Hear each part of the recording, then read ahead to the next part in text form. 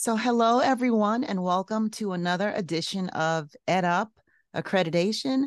EdUp Accreditation is a spinoff of the EdUp network of podcasts. And this podcast, specifically focused on accreditation, is one that I am excited to host. My name is Dr. Lori Shanderson, and today's guest is the one and only Dr. Anthony Stanowski. He is the president and CEO of the Commission of Accreditation on Healthcare Management Education, also known as CAME. So welcome, Anthony, and thank you for joining me today. Lori, thank you very much for the invitation, and it's always great to share a conversation with you.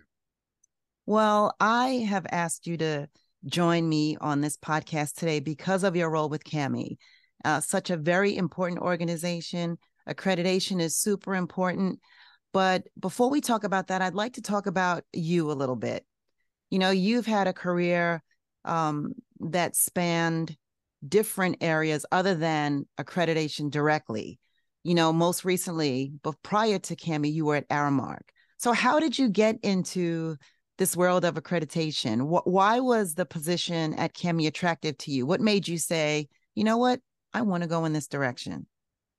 I think what you really have to go back to when I got my graduate degree, which was from Widener University. It was an MBA in healthcare management, and it was accredited by CAME. It was known as a different name back then. It was known as AKISA, but it was the CAME organization.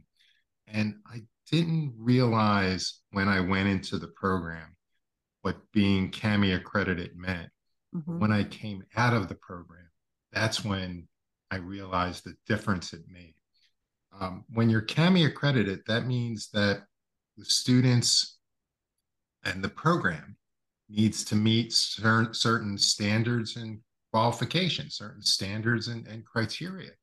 And that means the students are better prepared to lead. So when I came out of my program, there I was, and I was competing against other graduates for jobs, or even, some of the work that I was doing in the hospital. And you kind of see what my background was through the program that I went through, and how that really kind of set me apart and made me a better professional.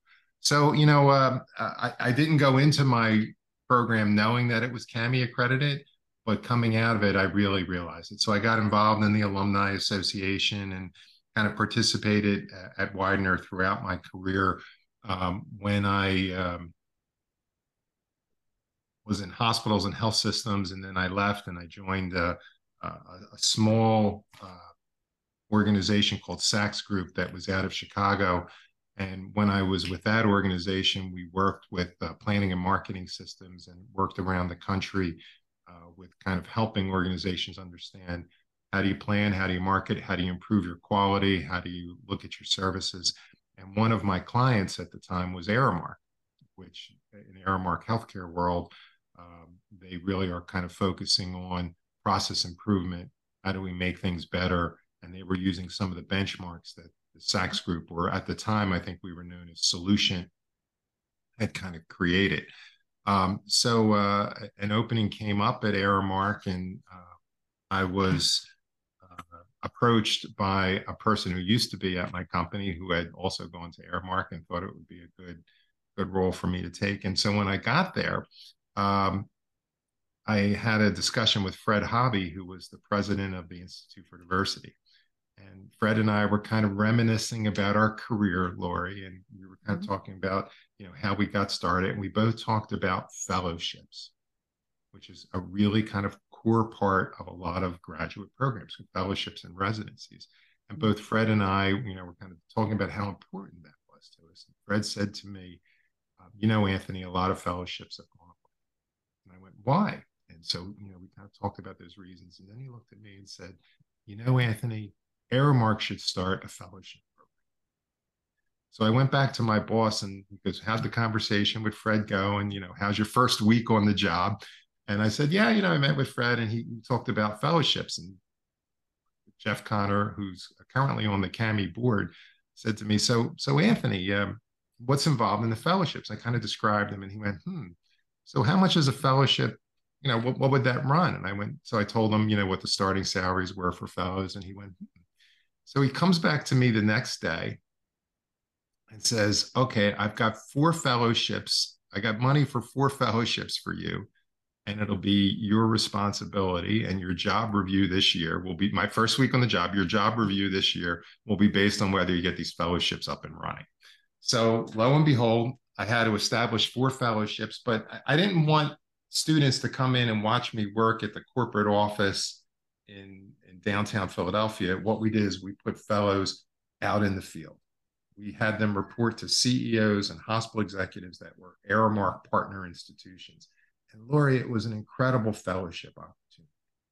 We had the fellows kind of learn a little bit about what Aramark did, but they reported to hospitals, but they came together 4 times a year where they also kind of worked on a group project across it. We ran this program for 5 years.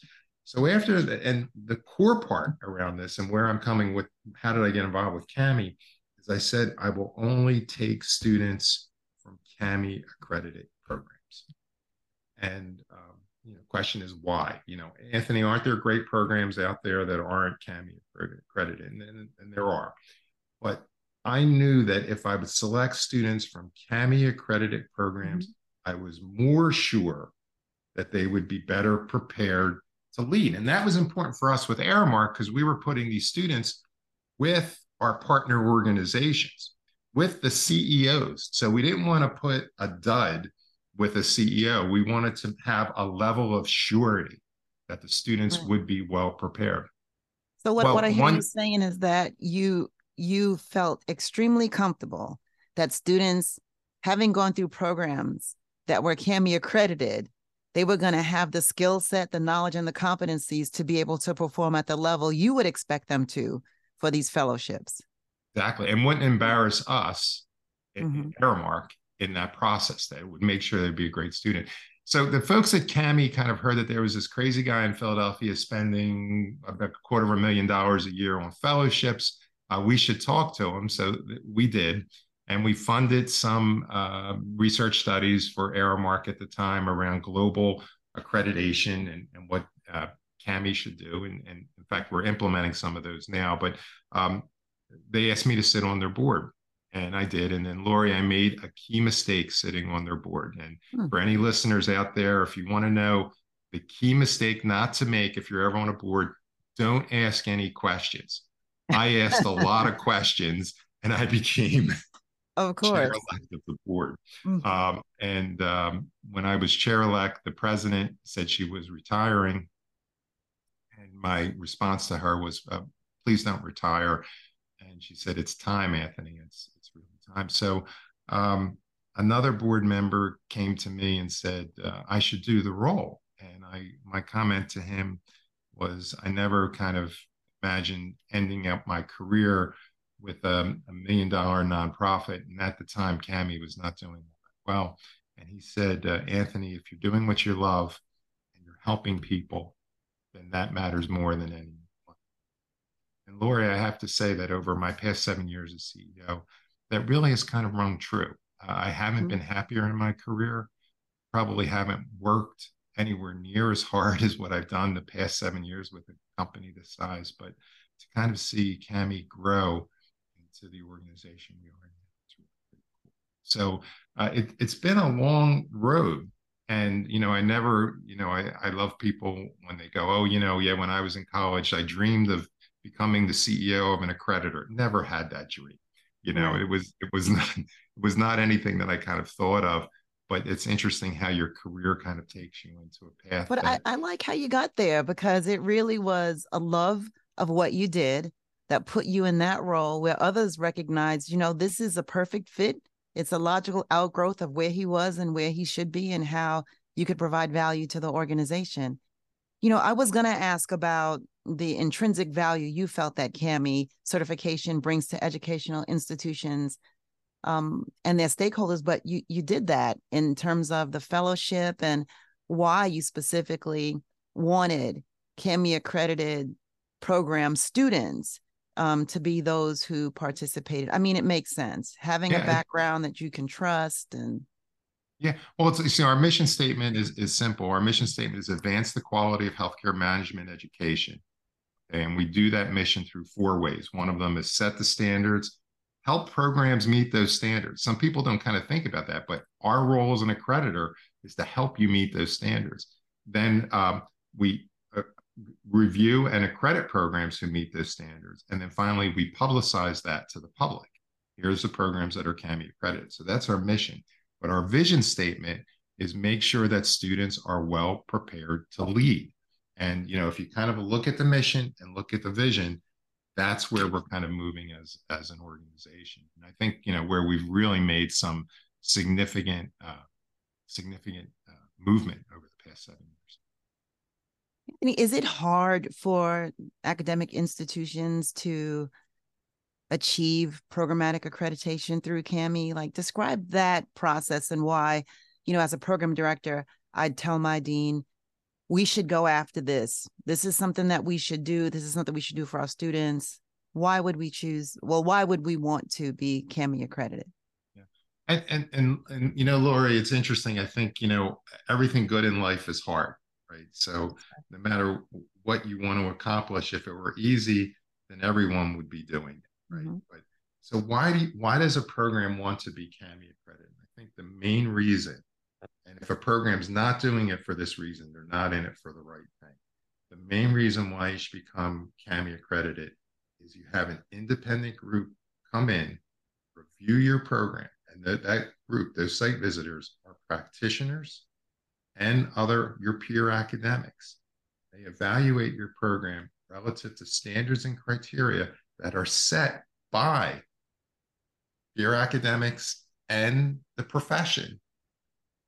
And they're telling you, hey, this is where you need to improve, and this is where you need to get better, or this is where you're doing exceptional. It's very rare for a program to kind of meet every one of our criteria and standards, even with reaccreditation. The site visit team comes in and almost always finds areas for you to improve on.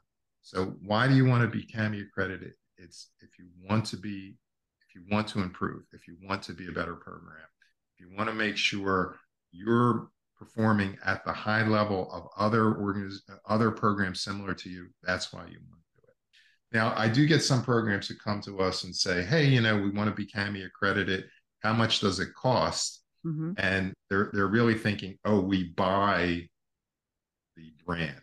And it's like, no, that's not what it's about. Like you can't come into CAMI and go, I want to become CAMI accredited, plunk down some money, and within a month you have the brand to kind of put on your website. It just doesn't work that way. There's a self-study period, there's a site visit, there's a thoughtful review by the Accreditation Council and by the board. So it usually takes 2 to 3 years to become accredited. So the programs have to demonstrate that they have achieved accreditation status. They have to achieve that they've mastered and at least can provide data for all of the metrics that CAMI asks them to show, and to collect the different types of data to determine that the program is a quality program, at least quality enough to have earned the CAMI certification. Exactly, Lori. It's that you need to show evidence that you've kind of met these standards, and it's that showing evidence that's really kind of important in here. I recognize all of the effort through my past roles as, dean, program director, that goes into, achieving accreditation and maintaining it. And sometimes this happens alongside of other programmatic accreditations that you're seeking or trying to recertify for, in addition to an institutional review, right? So you have all of these different accreditations moving at one time, and you're trying to provide data because all of the criteria is different. It serves a different purpose. And so you hear some people talk about accreditation fatigue. Have you heard of that? Laura, yeah, no, absolutely. And that's definitely a common problem. And, I think there's several knocks against accreditors. And one of them is that, hey, we're doing this just to kind of meet the needs of the accreditation process, but we're really not kind of using it. So I'm putting a lot of effort and work in, but is it really that kind of effective? And I think the other part that you kind of hit on is I'm being accredited as a program, health graduate program in healthcare management, but then my school might be accredited by the accreditor for public health, which is CEF, or by the AACSB, which is the accreditor for business schools. And then my university might be accredited by a regional accreditor. So Right. you've got several different levels in it. And the question comes, how much accreditation is truly and really necessary? And I think, the important part around all of that is to kind of think about what you're trying to accomplish. Accreditation for a healthcare management program really kind of reflects that the curriculum and the standards are relative to healthcare management, which is different than the overall business school accreditation. Absolutely. But accreditation fatigue is a really real issue. So how has CAMI kind of addressed that? I think, that's really, one of the points that we continue to work on. I don't want to kind of say, hey, CAMI eliminated all areas of accreditation fatigue. I think it's an ongoing problem. One of them is that we started to work with a vendor called Weave. And that information tool that Weave has, they're working to integrate the accreditation for programmatic accreditors with schools, with universities. And not everyone uses Weave, but if you do use Weave across that, then some of the information kind of flows through it. And why we selected Weave a couple of years ago was because of that capability. That's one way to kind of like help a little bit. Yeah. Want to help all the That would way. be great. Yeah. Having to, rely on so many different people to provide data to respond to all of these different accrediting bodies. I mean, it sounds like Weave is very effective in that way, in helping you just kind of collect where at least you could share data or use data that's already been collected or used for another review or report. But You and know, then, Lori, that's just one way, though. I think the other mhm. way is we're really kind of looking at our standards and criteria to go to make sure that the deliverables are very clear to the programs. So, the technology is fine, but is what we're requiring clear, or are programs kind of guessing? And frankly, what we see with some of our criterion standards, our programs are going, well, we think CAMI wants this, so let's put it down. And then the site visitors go, oh, no, you should have provided that. So we've created some checklist of what needs to be done. We've also created the ability to do, and this will be coming very soon, drag and drop of tables from our annual report process into our accreditation review process. So that way they're not duplicating information. If you're gathering it on your annual report, let me just drag and drop it into my self-study report. So I think those are going. And then I think the other part that's really kind of cool on this is every 5 years, CAMI reviews its standards. So right now we're going through that standards review, and every standard is being looked at. And it's a little bit, we've all heard about zero-based budgeting. Well, Yes. this is almost like zero-based standards review. So we're asking a question. Hey, if this particular standard is met universally by every program that is CAMI accredited over the past 7 years, then is it really still a worthwhile standard to continue to ask? Or is this really just something that everyone comes with? On the other hand, what if there's a standard that almost everyone meets, everyone fails to meet? Right. And if everyone fails to meet that standard, does that say that's a good standard? Or does that say maybe it's a standard that we're not being that clear with? Or the implementation of that standard isn't good? Or is it just a bad standard? So, Anthony, that's a good point. Because I'm sure that there are many program directors that would like to know, is the litmus test, as you mentioned, that many programs don't do well in this area. So we're thinking there's something wrong. As a program director, I think I would be reluctant to say, hey, CAMI, we don't understand this. What do you want? This is a bad standard. So how do you get feedback from the programs in terms of their clarity and understanding a standard and what it means? And then how do you take that information to make the changes for different iterations of the standards or modifications?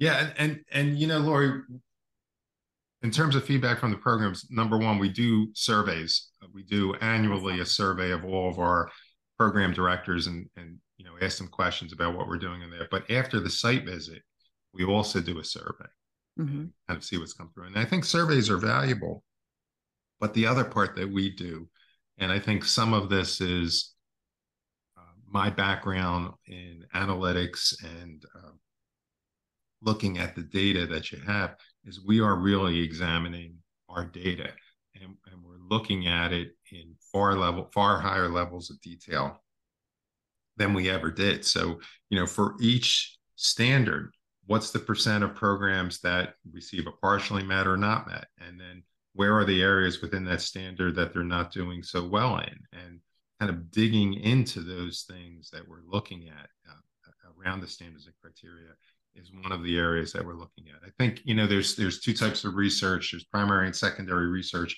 And I think a lot of people kind of ignore the data you have on hand from your operations, and that's what we're really looking at. Which is, Anthony, is there a theme with the type of standards that you ultimately change? Are they asking the programs for maybe data that they don't readily have, or data that they don't necessarily think they need to collect? Like, when you need to make modifications, is there a theme that you're seeing now, since you've started to really look closely at this, that you're saying we want to kind of maybe develop these types of standards or frame them in this way? yeah. So Lori, the standard that most programs have a hard time with is around assessment. And is that surprising? No. No, not to me. Yeah, right. So it's competency assessment. So, we kind of look at where CAMI was with that. And maybe this is a good one to just kind of explore a little bit in time with you. So when I began 7 years ago, when we looked at, what number percent of programs were not doing so well in what particular standards, competency assessment was the standard at the time. And what we had required was that every student be assessed for every competency that is Wow. addressed in every course. So every student, every competency, every course. It was literally crazy. We had programs going, this is a lot of work for us, and competency assessment is different than letter grades. And how do we need to do Right. this? So the again, what we looked at, and with the first revision of the standards that during my time as a CEO was, we moved it from every student, every competency, every course to, okay, so we'll assess every student, but only at minimum twice, at the beginning and at the end. Did they change with their assessment, with their competencies, and how did that kind of go? And I thought at the time when we approved that change, I went, okay, so we solved this problem, done. Let's move on to the next standard. Well, lo and behold, we still see programs having a hard time with it. And so what we've begun to do this part is kind of look at other organizations, and AACSB has been a phenomenal partner with this. And their approach of looking at competency assessment is one. And we've talked to, she is a CHIA fellow who was involved a lot in competency assessment. And she is the Council on Higher Education Accreditation. She is the organization that recognizes CAMI as an accreditor. So we talked to the CHIA fellow, we talked to the AACSB people, we talked to some other people who are really kind of knowledgeable in assessments, and we're also talking to our own programs. What we're coming around to is, do we really need to assess every student's competencies, or are students being assessed in their grading process by their faculty? Everybody's doing grading. You have to do grading. But is the important part in here, how is the program looking at how well they're teaching the competencies? And how is the program identifying the specific competencies that they're not meeting their goals in teaching? And what are the processes that they're putting in place in those competencies to improve their educational process? So let me kind of repeat that. Not so much student level competency attainment, but overall, is the program attaining the competency levels that they want to? And if they're not, what are they doing to improve that process? And we're not there yet, but I think if I were to kind of look at a sneak preview of where CAMI might be, and we're still in the early process of doing it, I think that's how we'll kind of work on improving the process. It sounds very prescriptive. in some ways. And I know that having multiple multiple accreditations that an institution is seeking at one time, it might seem overwhelming and sometimes stifling. And Yeah. so, do you think that being prescriptive in so many ways, or what types of things do you think can um, stifle programs from being innovative? And what is CAMI doing to mitigate that? No, again, so another big knock about accreditors is they create the standards and criteria that people need to meet. And if you're a program and go, oh, I want to try something different, but you fall outside those standards, you don't want to do it because then you'll lose your accreditation or you'll jeopardize your accreditation. So a big knock about accreditors is we stifle innovation, right? And what CAMI has done is a couple different ways, and we've really tried to work to make sure we haven't stifled innovation. And I think one of them is we started to accredit new service lines. And boy, you talk about something that was controversial. We Mm-hmm. heard people go, "Oh, CAMI needs to stay in its lane." CAMI accredits graduate programs in healthcare management. When we started to accredit graduate programs in healthcare quality and safety, which arguably is a component of healthcare management, a subdivision, but a component of it. And we started to begin the process of accrediting programs in population health management, Mm-hmm. not public health, but population health management. And we've looked at those, and we're also exploring other service lines to kind of give people the ability to say, hey, we want to be accredited, but we want to be accredited in areas that are relevant to the students that we're looking, to attract in here. So that's one particular way that we've tried to become a little more innovative in the process. And the second one, I think, is really kind of core is we're working with an amazing woman, Dr. Reggie Herzlinger from the Harvard Business School. And Dr. Herzlinger was the first female chair of the department at Harvard Business School. Just a phenomenal woman. Is considered the grandmother of consumer-directed healthcare, New York Times bestseller, and has probably educated more people in healthcare leadership area in innovative areas than anyone else. And what we've established with Dr. Herzlinger is the CAMI George and Reggie Herzlinger Award for Innovation Education. So how do you teach students to be innovative? And what we're looking at there is what are programs doing that are innovative and rewarding for it. And, through that approach, we're really trying to encourage innovation, kind of focusing on innovation. So again, are we done? Are we complete? I would say probably not. I'd love to be able to say, we're fully there, but we know that it's an area. We think we're establishing some guideposts to help programs along that process. But I think that's great. And the collaboration with Harvard, and I know you have a collaboration with AACSB. And I'm just curious to know what potential you see in the cooperation with different accrediting organizations or different organizations, because this could be siloed, right? And depending on the discipline, there's a lot of siloism going on. But what kind of collaborations do you see Well, that would I'm work out well? Yeah, Lori, really, good question. I think, one of the areas that we've started to do with AACSB a couple of years ago was to have joint site visits with them. And let me kind of talk about what that means. Is like if we have a site visit team, we work with AACSB to find the programs who are ready to be reaccredited from both of us around the same time frame. And so we send a team at the exact same time that AACSB sends a team. And what CAMI does is it says for these particular standards, which are very similar to CAMI standards, CAMI site visit team won't look at them. So Now, Anthony, when AAS CSB is coming out for their site visit, they're not looking at the healthcare management program. Right. So the school gets to benefit really by having the one visit and everyone there at the same time, essentially providing the same types of data, enrollment data, financial data, student faculty services data, data. what's the resources available, all that I mean, stuff. Yeah, that cuts down on the anxiety for the school, I'm sure. Yeah, and look, is there any secret sauce? Are our site visitors smarter than AACSB's site, or more pure or more ethical? No. I mean, we're all trying to do the correct thing. And we basically say if AACSB finds this, because they've got to look at it for the whole school, we're good. We just focus on the 15 criteria or standards that are related to healthcare management.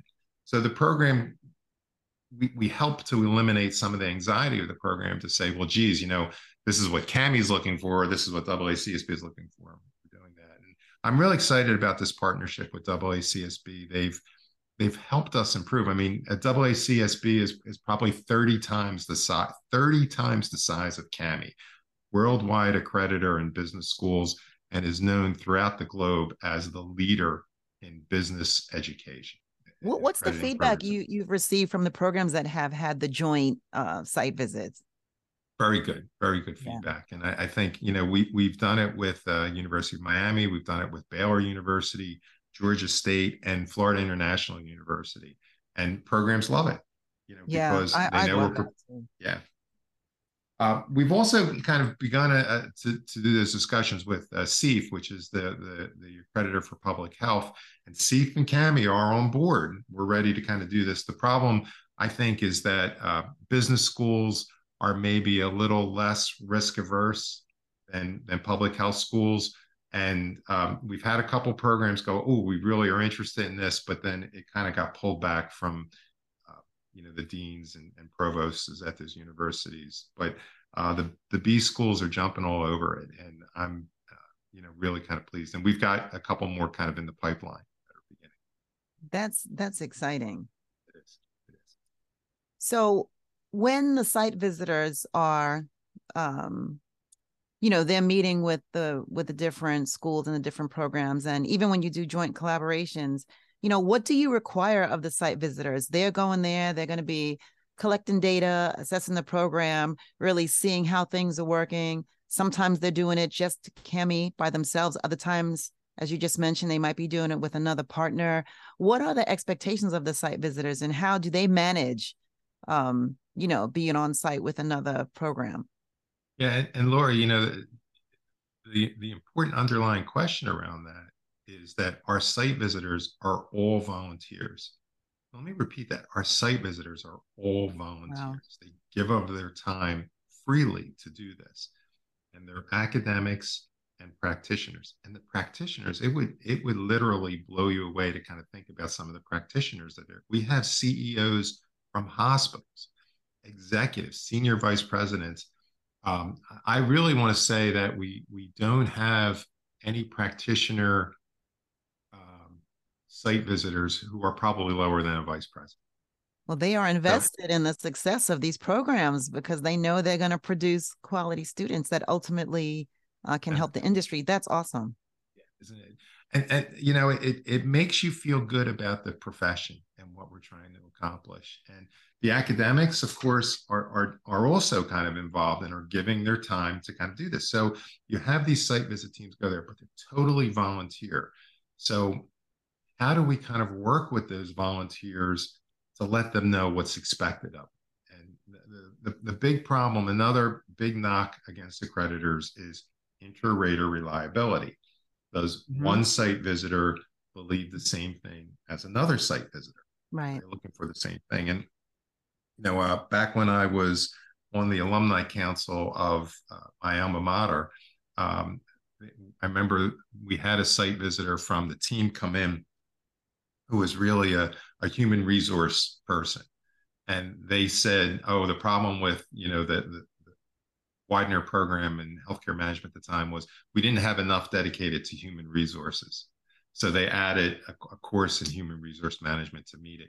But that really wasn't the area it was this guy's, kind of mantra about what he was kind of Right. trying to profess.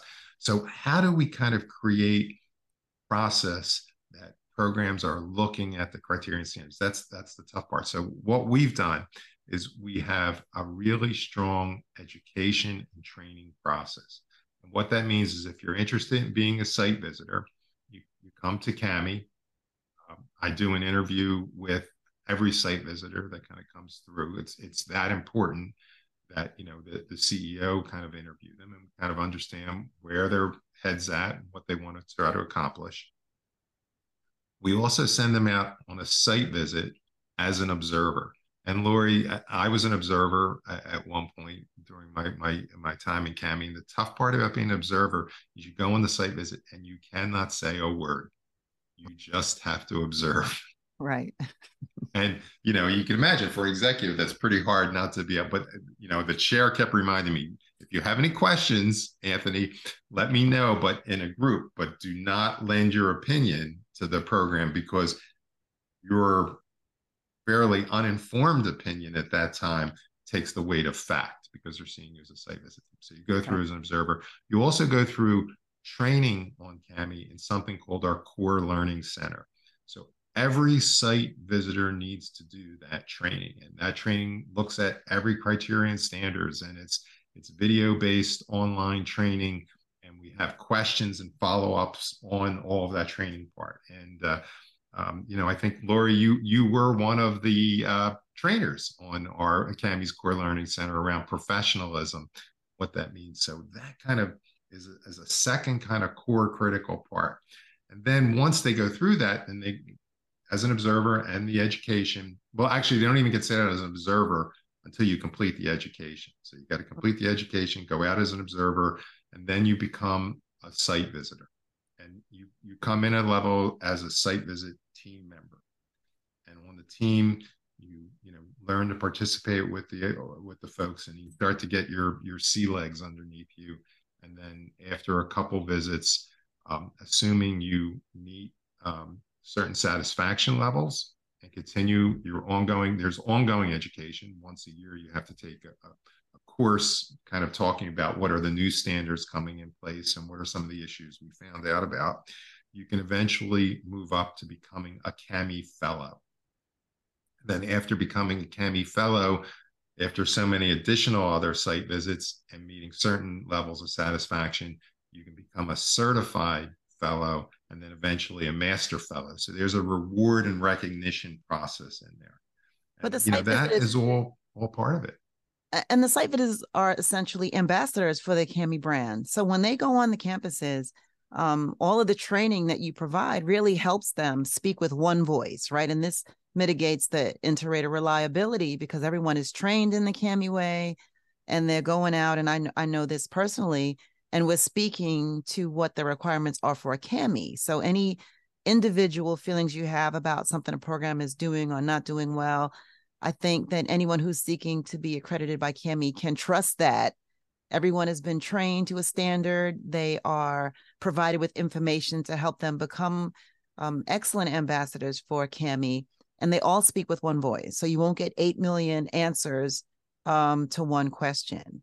But We're how do trying. you support the ambassadors? Like, what else? I mean, as ambassadors, you mentioned some of the training, but is there anything else that you've done recently to just kind of help facilitate the ability to, and to be reminded when I go on this site visit, here's how I should demonstrate or support the CAMI brand? No, you know, and Lori, I think a lot of it is establishing a culture. And what, you Yeah. know, we don't want site, we want site visitors to attend the program with the concept of let me help you get better. Yeah. So it's not, we don't want the site visitors to go there with the checklist going, oh, you know, you have this wrong, you know, but rather let me help you become a better program. And, It's you so know, that, stressful for programs, Anthony. So, I mean, that approach, like the let me help you approach, is so much better than the got you or the yes, this is wrong. The programs are already stressed out because they want to do their best. I know that they all want to do their best. they do. Yeah, they literally do. You know, and there's a short video on our website, which we talk about the brand ambassador, the CAMI site visitor as a brand ambassador, where we really kind of focus on how, as a site visitor, you're a careful steward of the program's resources. You know, the program pays for the expenses of the site visit team that's there, and how you need to behave honorably and appropriately. So if you're a member of a site visit team, you don't go and buy surf and turf at the Four Seasons restaurant on the site visit team. That you're a careful steward of the organization's resources when you're doing that. And also, like you said, it's not a gotcha experience. It's how do you help them kind of be better. So that whole brand ambassador approach is the way that we're trying to communicate the culture to our site visit team. And Lori, some people don't get it, and they want to Yeah. be the gotcha people, and we've kind of weed them out of the site visit team process. Well, Let me share with you an interesting statistic, because you talk about the inter-rater reliability, and mm-hmm. it's really hard to kind of tell that. You can look at all the site visit reports, but one way is that we ask a survey, and we ask all of the teams, as they go through, what's the consistency with the site visit team that you're on right now versus other site visit teams that you've been on? How consistent has the team been in their evaluation of the criteria? So in the spring of 2022, 63% of the site visitors who responded to the survey said that it was very consistent. 29% said consistent, 6% inconsistent, 3% very inconsistent. So there was like about 9% that went, hey, it's not that consistent, right? So Right. 63% said very. Spring of 2023 was 63. It's now 93. Wow. Right. Yeah. And the 29% said consistent is 7. So 93 and 7. No one said inconsistent or very inconsistent. So Mm-hmm. we've made some improvements on that area through this approach that we're going on. And Significant. again, we're not done. We still have a lot more to go, but we are working on it. During the time that programs initially become accredited and then they have to recertify after a while, what tools are in place for the programs to keep them in the know? I know that they have the ability to visit the CAMI website, and there's so many resources there for the programs. They have continued program development by virtue of the industry, but what is CAMI doing, and how can CAMI help the program stay abreast of what other programs are doing, and how can they use any resources that you have in that way? So Lori, great question, because the site visits occur once you're accredited, and then you're going for a regret. It could be occur once every 7 years. So during that 7 year part, if you don't have a site visit team there, how am I doing relative to other programs? What's going on in there? Or even if you're just newly accredited or you're becoming accredited, you're still in candidacy, how am I doing relative to other accredited programs? So what we've created from our annual report process is something called the CAMI Annual Report Benchmarker. So programs could go in and say, okay, I want to compare my performance in terms of student outcomes, graduation rates, incomes that students make, percent that find a job, number of faculty, adjunct versus full professors and stuff. I can compare my program to a defined group that I define, the program director defines, that I want to compare myself to. And so that benchmarking tool enables them to see how well they're doing. And I really want to say it's done annually. So it's almost pretty much real time. I mean, like, it's not like, oh, this is data from 7 years ago. It's data that's pretty up to date. We just completed our annual report process in November, and the new benchmarking information will be released in January. So that'll, be out there. So that's one. And the second thing that we've done, back in the old days, if a program director wanted to take a look at another program's site visit report, well, that information is publicly, is accessible to the programs. They'd have to make an appointment to come to our office, Right. and set them up in a room somewhere, and then they would be able to read through all of the reports from any program that they wanted to look at. We've put that all online. So it's called Enhanced Benchmarking 2.0. So if I'm a program director and I go, well, geez, I'm having a problem with my mission and vision statement, who had strengths in their mission and vision statement. Right. Get it. And oh, this is how they wrote this. Who had strengths in their competency assessment part? Let me take a look at what they wrote. Who had, That is great. yeah, and it's all right there for people to kind of. Because So as a program, you wonder and you want to know, we don't do this well. How can we do this well? And to have the community of CAMI accredited programs to share this information, it's great because the ultimate goal, of course, as you mentioned in the very early parts of this podcast, is about the consistency and the quality and being able to know that if a student has gone through a CAMI accredited program, you expect them to perform at this level. And for programs to be able to utilize resources to see where they might be able to lean on another CAMI accredited program to be similarly proficient is awesome. yeah, yeah. Well, and you kind of talked about. I like your concept of lean on another program. We actually have something called the CAMI Mentorship Circle, and that's a core group of programs that have volunteered to mentor other programs. And I remember I once had one of the practitioners kind of say, Anthony, how did you get other programs to help another program when they're competing for the same student? And we kind of laughed about it, but I have to tell you, it's been a very effective approach. Um, kudos to the academy. Kudos to folks in higher education to go, hey, I want to share best practices. We want the field to get better. And Absolutely. that's the neat part about it right now. Anthony, you've shared so much valuable information that I know program directors, deans, everyone is going to be so excited to hear and learn about what CAMI is doing and your approach on innovation and how to perpetuate strong, accrediting body relationships with other partners and other accreditors. So thank you so much for sharing all of this information. We will provide a link to the video that you mentioned. So if anyone wants to see how you are preparing site visitors to go on site visits, they'll be able to see that. But I want to finish off with one last question for you. Sure.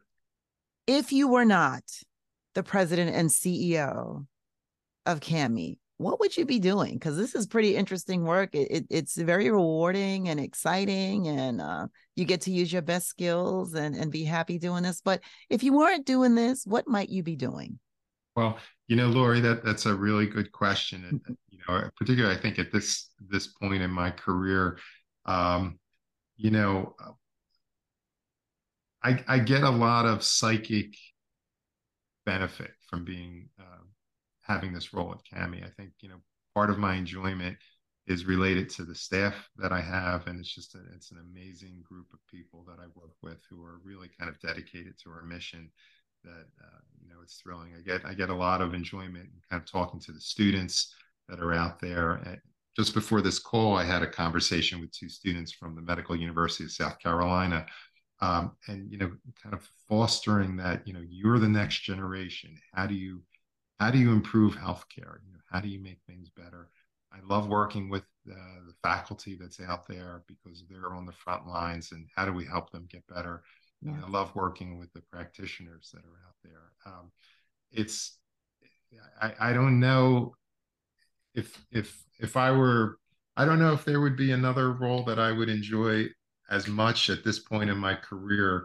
And I think what I probably would do is spend full time as a grandfather. It's probably what I would do. But hopefully that won't be for a while. Well, thank you so much for sharing your insights and perspectives. I truly enjoyed this conversation, and I learned so much more than I thought I knew, just about the things that were going on with CAMI and all of the efforts and the intention that you're putting behind making sure that the CAMI brand stays strong and that accreditation is valuable to programs, and that there's strong collaboration with our partners, I think is very impressive. And again, I appreciate your time with us today on the EdUp Accreditation podcast. And I hope to have you back again soon. Well, thank you, Lori. It was enjoyable, and I appreciate this opportunity. Thank you.